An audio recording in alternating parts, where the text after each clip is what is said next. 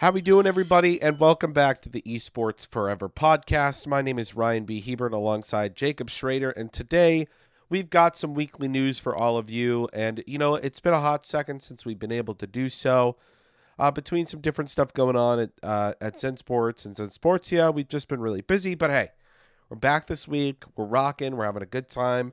And we're going to start it off strong. Probably the biggest news in all of the internet has to be the purchasing of Twitter.com.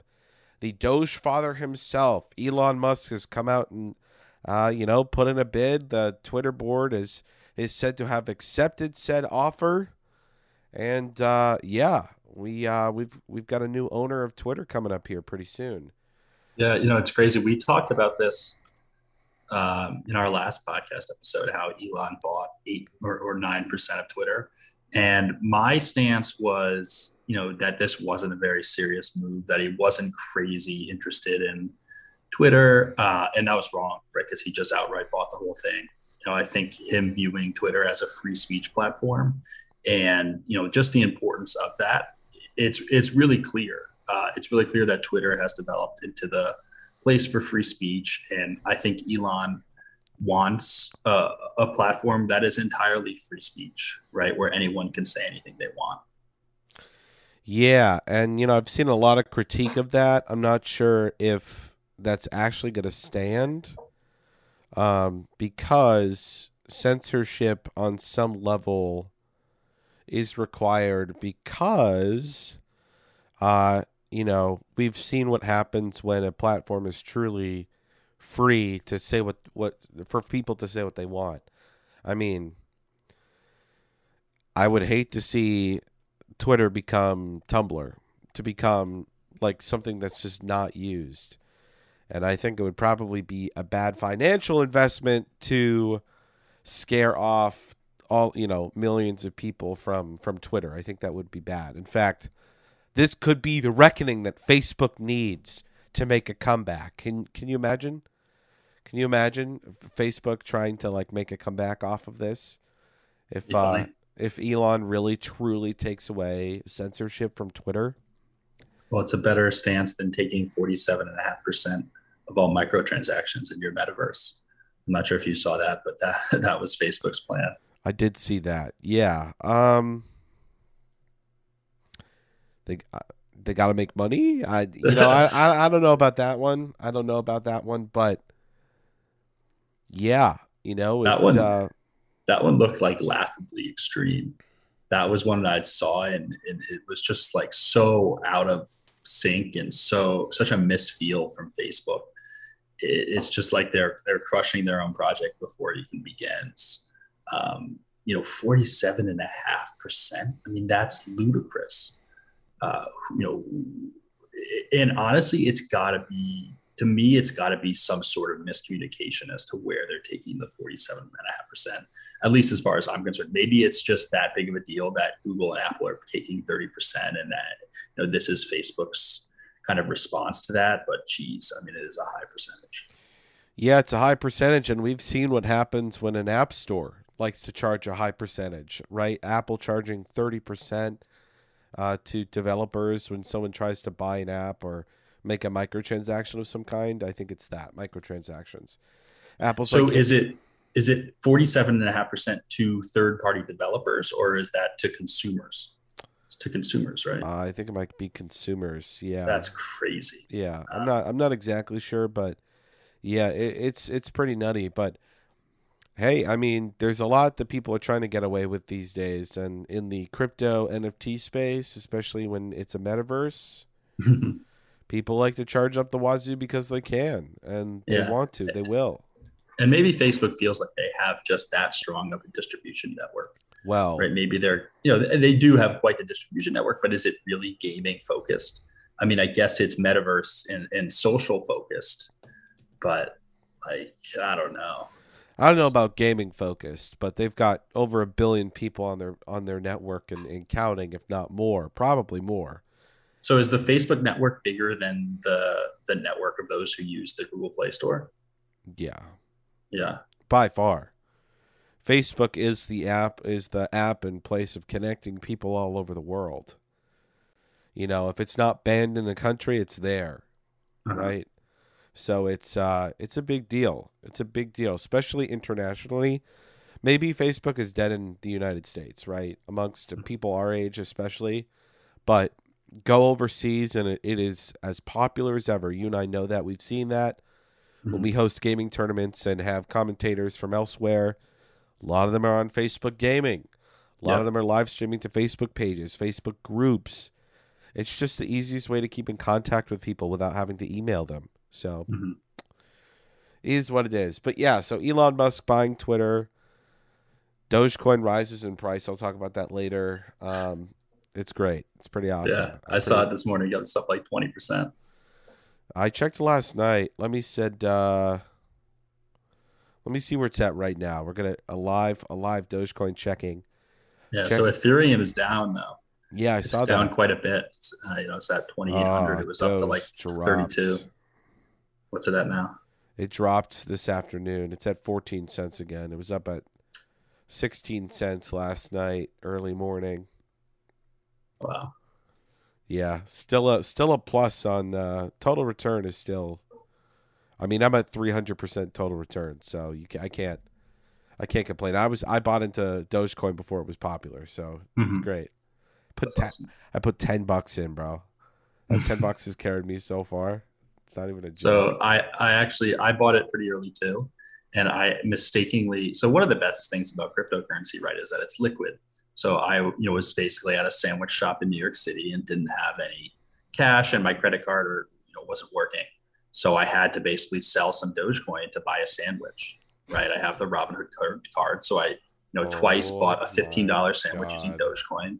And that sandwich is probably like $1,000 each at this point. So, whoa, oh my gosh, it's tough, but sad. Whatever. You should see the amount of Sheeb coin I have. Oh my goodness. Yeah. If that goes to a cent, I'm rich. Beyond my wildest dreams. Beyond my wildest dreams. Okay.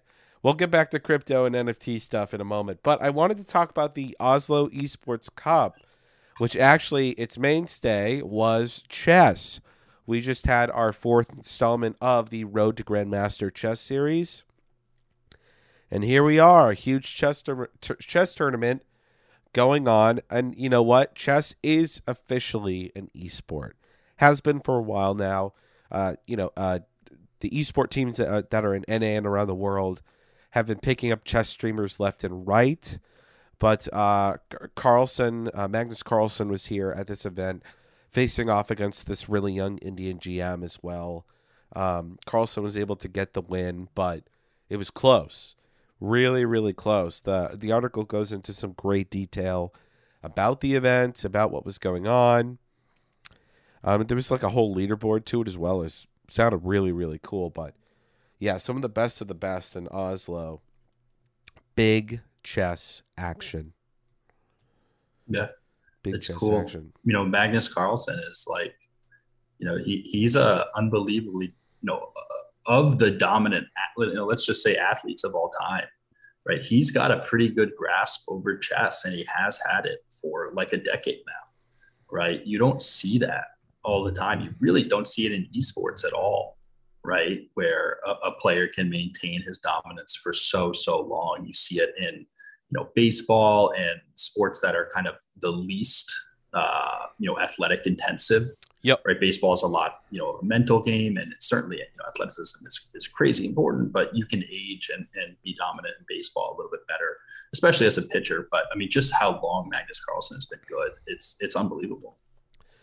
Yeah. Chess is a mental game for sure. And to be able to keep up again and again and again, I mean, I'm sure it requires constant study of strategy. And, at the level that he is, right? You've played it so long that you are just pretty much you're a GM of the game. And so what to expect when I think his opponent did like a Sicilian defense or something like that for one of the games, and the article talks about it's like, yeah, that's like a Carlsen mainstay. And I'm just like, well, the dude did it, and the article suggests that it was like for the mind games, and I'm like, wow, okay, that's pretty cool. Pretty cool stuff to see players doing that to each other. But And it's all about the strategy. Some players are well known for some things, while some aren't, right? And I feel like chess is such a unique game at the esports level too, because of how long it's been around, right? Mm-hmm. And chess doesn't change its rules. There's no rotating format other than them mixing up how fast or how slow the game may go, which definitely does change the game. But game pieces are not changing. The tiles are not changing.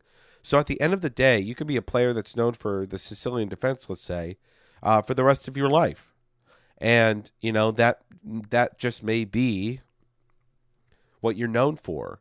And it's interesting to see how a game like this is just able to stay fresh, and that's just because it's timeless, right? We've talked about the timelessness of a game in order for it to persevere. Well, chess is just one of those games that just can keep going and going and going, and people are just going to keep playing it because it's not easy, but to pick it up and to learn it is the first step, and from there you just kind of keep going. Yeah, I think, you pointed out that chess has some component of it that stays the same forever, right? And then there's little iterations you can make in terms of kind of the arena you're playing in, where you can play with different times constraints, you can play with, little bit wonky rules. And I think that's what makes it such a long-standing game, right? It's got such a low barrier of entry and such an easy kind of just, pick it up and these are what the pieces do, and it's never going to change. But then there's intricacies that, allow the game to extend just so far.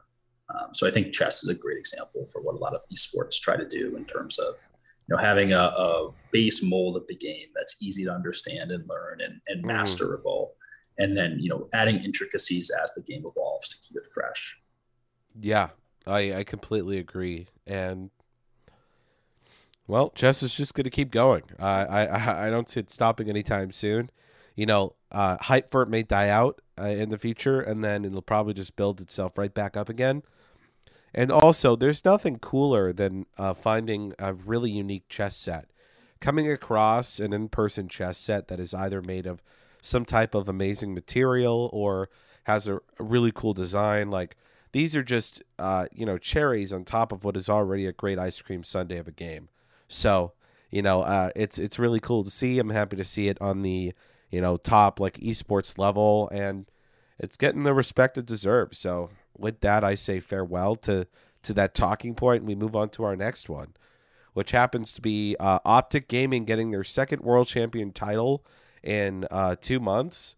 So I can't remember what the first one was, but the most recent one was their global dominance in Valorant and grabbing up the title there, which is just...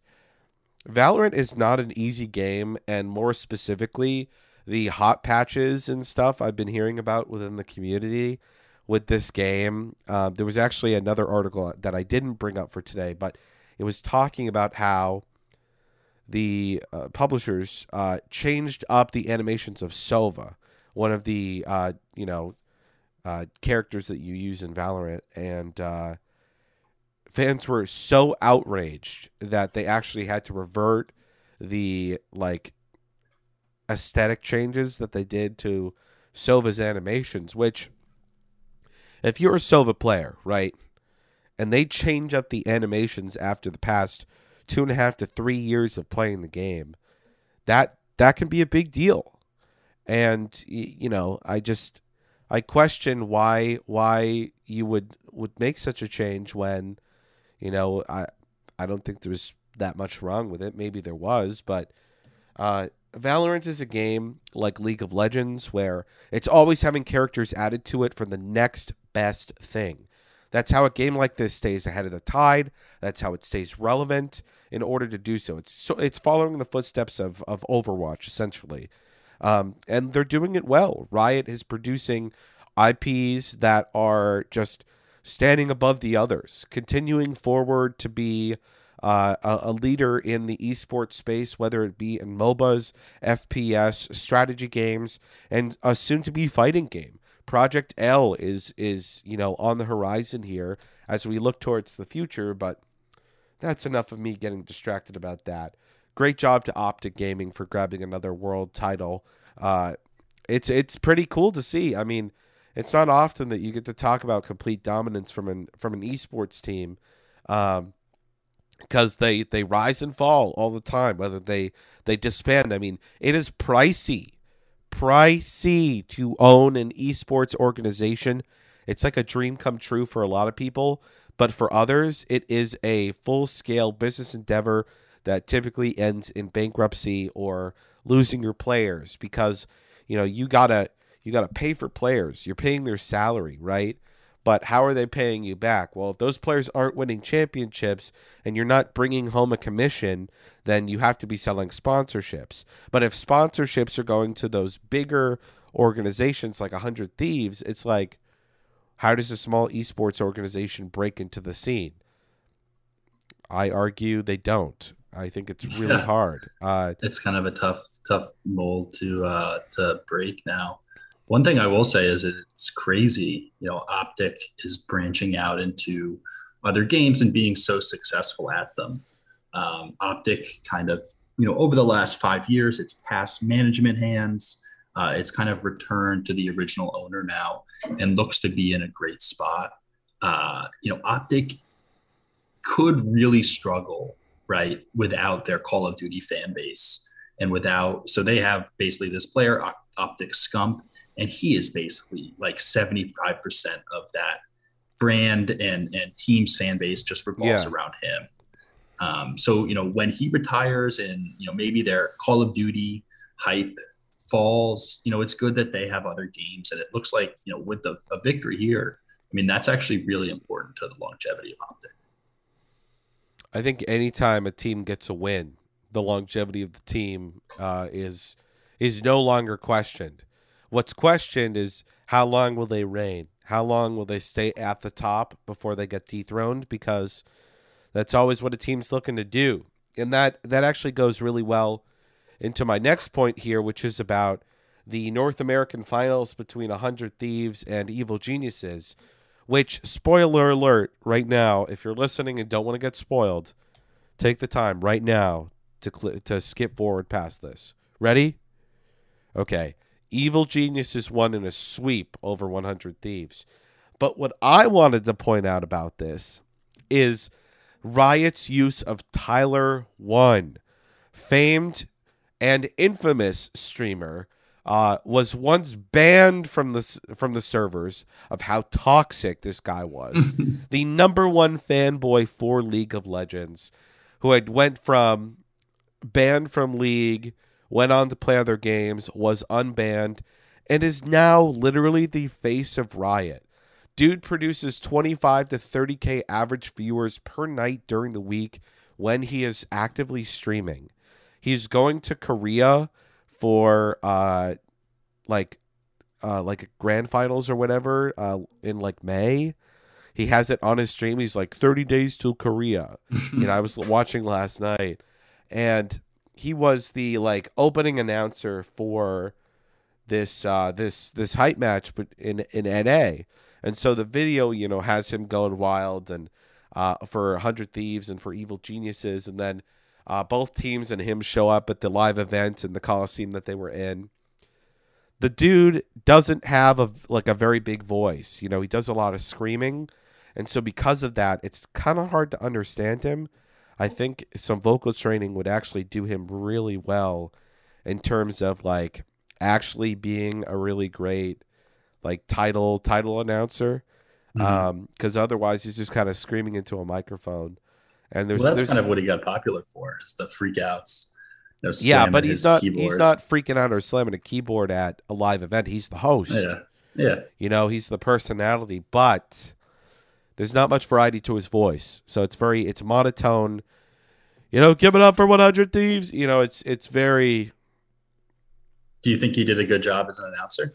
Yeah, I think he did good. I mean, Tyler is, on the outside, he's a confident individual, but on the inside, you can kind of tell he's definitely insecure at times about what he does, or maybe I'm wrong. Maybe if you asked him right now, he'd be like, "Yeah, F that, dude. I'm 100% me.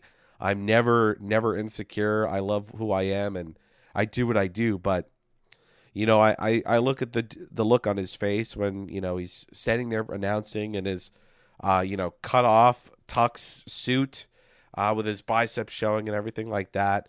It's awesome. It was great. It was great to see. It's, as a fan, love to see it. There's no one better that they could have brought out, right?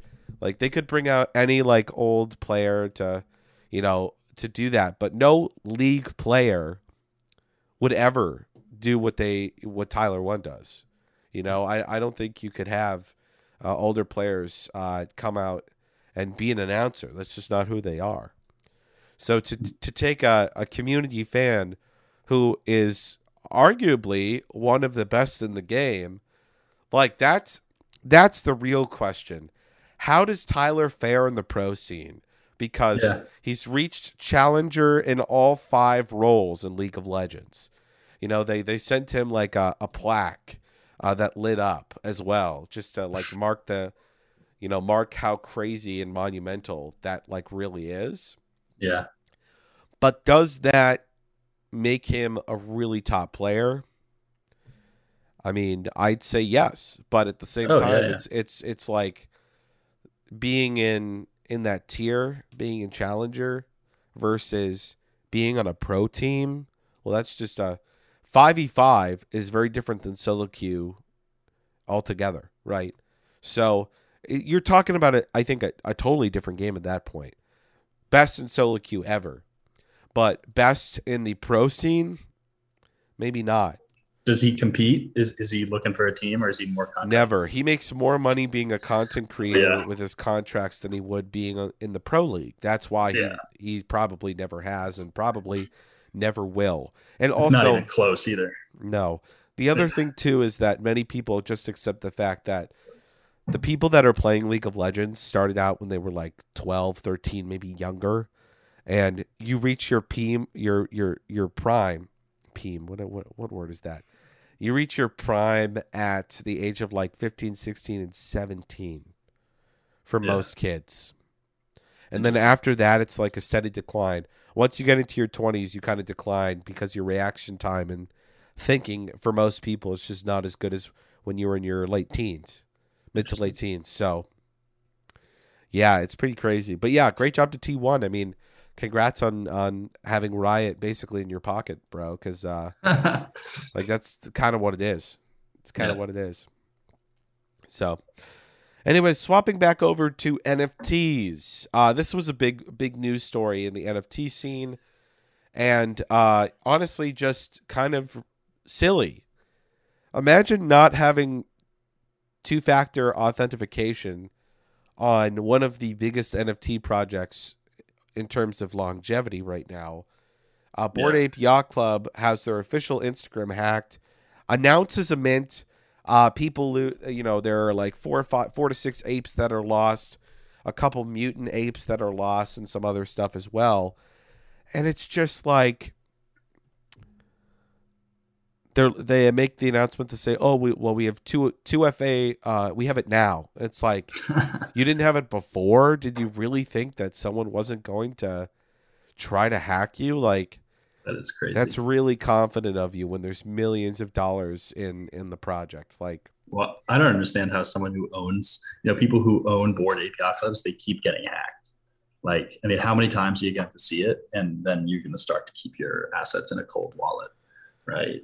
How many times are people who own these crazy NFTs going to get caught in these scams before they learn? No idea.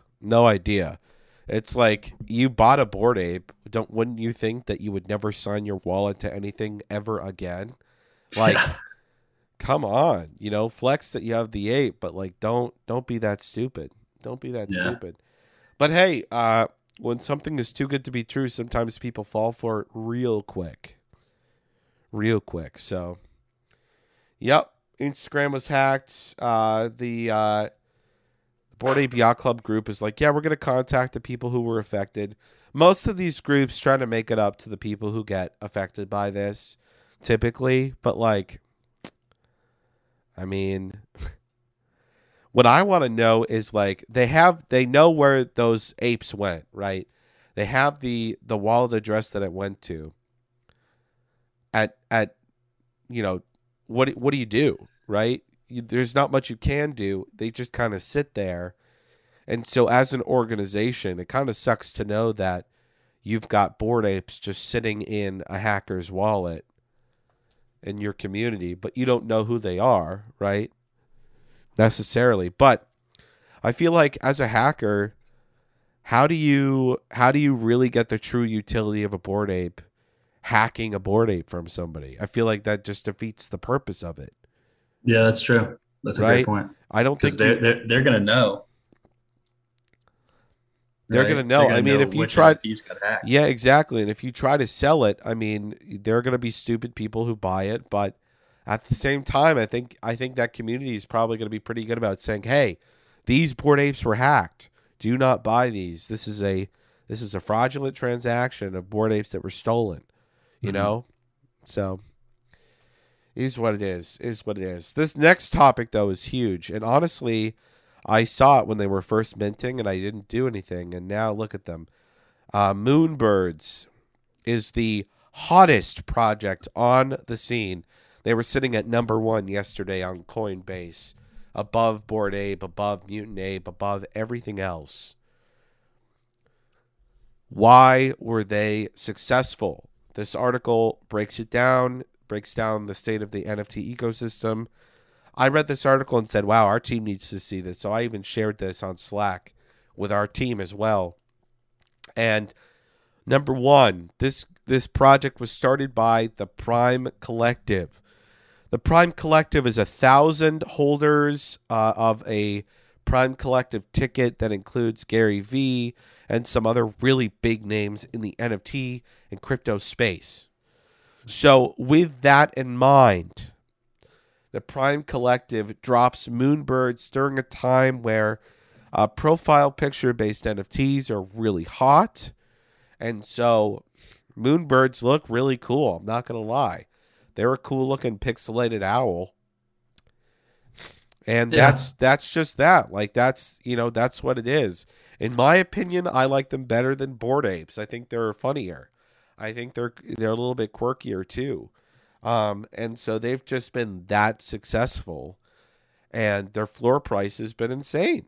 Yeah, like absolutely insane. Yeah, like 30 ETH. But what utility has been released? In this article that you sent, doesn't really talk too much about that. No, at all, right? Well, so actually, they are very straightforward. Moonbirds is not for the utility; it's a fundraising campaign. That's what they're trying to do. So the owners of the Prime Collective have said, Moonbirds is the way we fund a TV studio.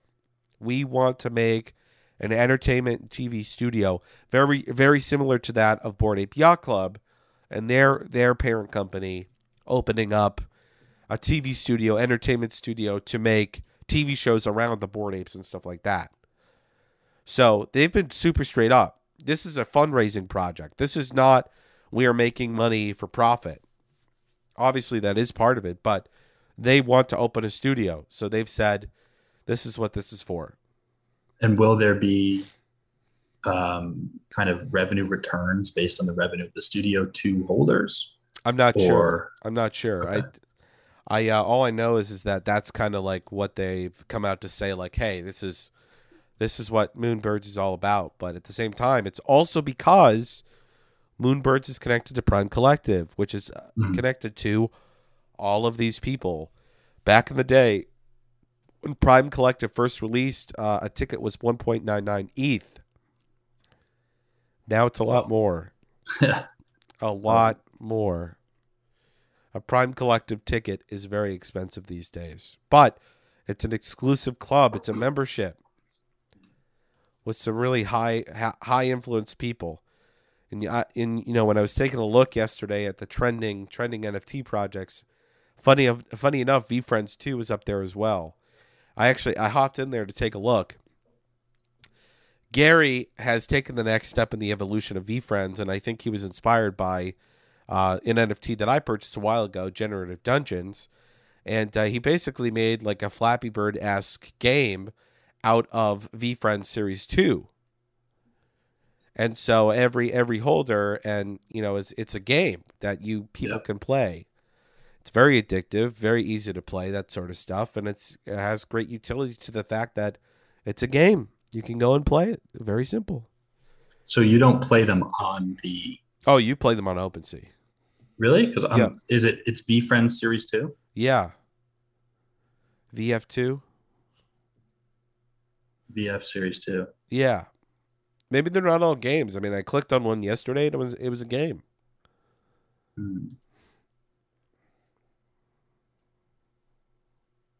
Yeah, I'm not seeing them as games. Interesting. Wow, it is 55,000 NFTs though. Yeah. Wow. People want it. There is a demand, and they're going to bring the supply. Yeah, I was wondering why the floor price was like 1 ETH. Yep. I mean, that makes sense. It's 55,000. 55,000, but that's getting you access into VCon, right? And stuff like that as well. Like, there are some big things behind being a part of VFriends. So, not bad. Not bad at all. But this is interesting, right? Seeing a project like Moonbirds take off and sell out is maybe hopeful for people in the NFT space. But if you look at the success, it's not due to guerrilla marketing. It's not due to being popular. It's due to, the owners of it are the Prime Collective, and people want to be noticed and a part of the Prime Collective. Well, if they can't buy a Prime Collective ticket, they're going to buy Moonbird. So, if you're going to... It had me thinking, I'm like, wow, I want to go start my own NFT project. It's like, well, do I have the Prime Collective behind me to make sure that it sells out? That's really, at the end of the day, I think that's kind of what it is, which is just a fact of life. Networking is, it's the people that are going to get you the furthest rather than just you yourself. Your network is your net worth. Exactly. There we go. Times. Oh, my goodness. It's so true. It's so true. And finally, our final topic for the day is the Doge pump.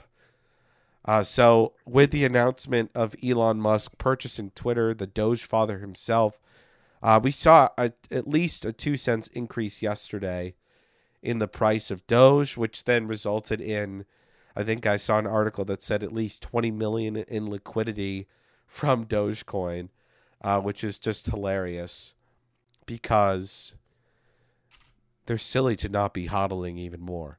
It just... Dogecoin literally just tracks Elon Musk. Yes. There is nothing else that this coin relates to more than Elon Musk. It's true. It's actually ridiculous. If you have inside information on Elon Musk, you have inside information on Dogecoin. It's great. It's great. Day by day, if the Doge father tweets out about Sheeb or Doge, I mean, both of them go up. If not, they go down. I mean, yeah, I'm excited to see where stuff is going to go in the future. Maybe it never gets back to 75 cents a share. That was crazy. Those were the days. Those were the days. I know. I had 4,000 sitting in holdings on my account, and I was like, wow, $4,000 from $10. Like crazy stuff. It was insane. So we'll see. I wonder if like Dogecoin will ever be used for purchasing stuff. It gets hurt a bit because it's not an Ethereum coin, right? Dogecoin is built on Bitcoin, so it's hard for it to be included in like dApps and staking protocols. But basically the store of value for meme lovers, right? That's not a horrible value proposition. But it also has the ability to be traded as a currency compared to Bitcoin. Bitcoin cannot. It's Bitcoin is an investment at this point. You can't offering someone 0.00000 something Bitcoin is like, it's ridiculous. But Doge can be, and the future of Doge has been looked at as this could be used as a currency. This is possible. And I mean, my argument has always been, well, yeah, I guess it's possible, but the price of crypto is always comparable to that of the US dollar. So at what point does crypto actually become its own type of currency if you're always looking at the proportional amount to US dollars, right? How is something, why is a burger 5 Dogecoin? Well, because it tracks out to be a certain amount of money in US dollars. Then why aren't you just using US dollars? Like that, point. like that's my problem with crypto overall, is that you can transfer large amounts of money and liquefy it quickly back to US dollars if you have the means to do so. But at the end of the day, the people who are like, crypto's the future, I'm going to be paying for everything in Dogecoin. The real truth is you're still paying for everything in US dollars because there is a conversion rate. There is a conversion. No one is charging 5 Doge because it's 5 Doge. Yeah. They're charging because it's 5 Doge at this point. It's like 99, 80 to 99 cents, okay? So if I want to go pick up a candy bar for 5 Dogecoin, it's like, great. Cool, dude. Just realize that it's being converted over to just below $1. Yep. Which, all currency is proportionally changed back and forth because there is no global currency. So that's just a fact of life right there too. So maybe crypto can exist on its own because everything is always proportional to somebody else's currency. But I think crypto really, really relies on itself to be, proportional. It's like you can go to another country and pay in pesos, and they're not going to say, "Oh, what is that in pesos?" Right? Like they could say US dollars, but if the country is primarily running on pesos, then they're not going to compare pesos to pesos. That doesn't make sense. Yeah. But when crypto is not a legal tender, such as Dogecoin, right? It's like, okay, what is that comparable to in USD? You get the point. I'm going in circles, but I think crypto is not the baseline which people measure off of. I think that's the US dollar, and I think it will probably be the US dollar for quite some time. Whether there are crypto alternatives, right? The like stable coins and tethers, that's kind of something else, right? If the demand for tether outpaces the demand for the general US dollar, right? Although they're kind of the same value, there could be interesting things there. Yeah, agreed. Yeah, it's I think you said it well. The baseline is US dollars. So until the baseline is 1 Doge, I don't know. Right? It's kind of tough, especially when these meme or shit coins, as people like to call them, are built off of other protocols, other blockchains, which is just a whole other thing in itself. So, yeah, this has been great. Thank you so much, Jacob. Thank you to Stream. Thank you for everyone watching this video today. If you enjoyed this video and are listening also on our podcast network on Spotify, Apple Podcasts, and beyond, feel free to drop us a follow, subscribe to our YouTube channel here. We always appreciate it. Let us know what you want to see in the comments down below. Feel free to add us on Twitter at Esports Forever, Zen Sports, Zen Sports, the Zen Sports Podcast Network. We've got all of them up there. We're all over. Everywhere. We're everywhere. Worldwide, baby. Mr. Worldwide. Let's go. That's our CEO, Mark Thomas, Mr. Worldwide. Love Worldwide. Let's go. Anyways, folks, that's all we got time for today. We'll see you next time. Thanks for watching. We out.